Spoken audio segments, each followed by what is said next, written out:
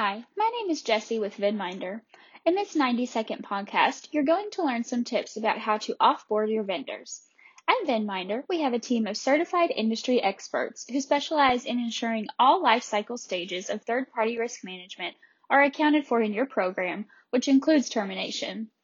No one wants to go into a relationship planning for its demise, but when it comes to business engagements, it's simply a best practice. To offboard your vendors successfully, here are a few tips to keep the process as smooth as possible. 1. Start early.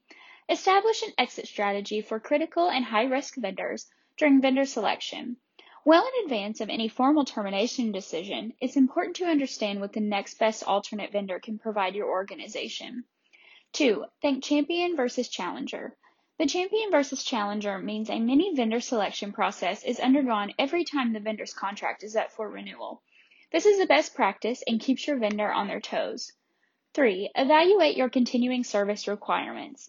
An exit strategy should specify your organization's service requirements during the transitional end of a vendor relationship. 4. Review data security and privacy. Maintaining data security and privacy is critical even during the transition from one vendor to the next. How will the vendor safely destroy your data or return it to you? 5. Revisit deconversion cost. You'll need to consider the financial impact of any exit strategy before you sign the contract. Any deconversion cost or conversion costs should be specified in the contract up front. Well, there you have it. Start early, strategize, evaluate service requirements, review security and privacy, and revisit deconversion costs. Thank you for tuning in. Catch you next time.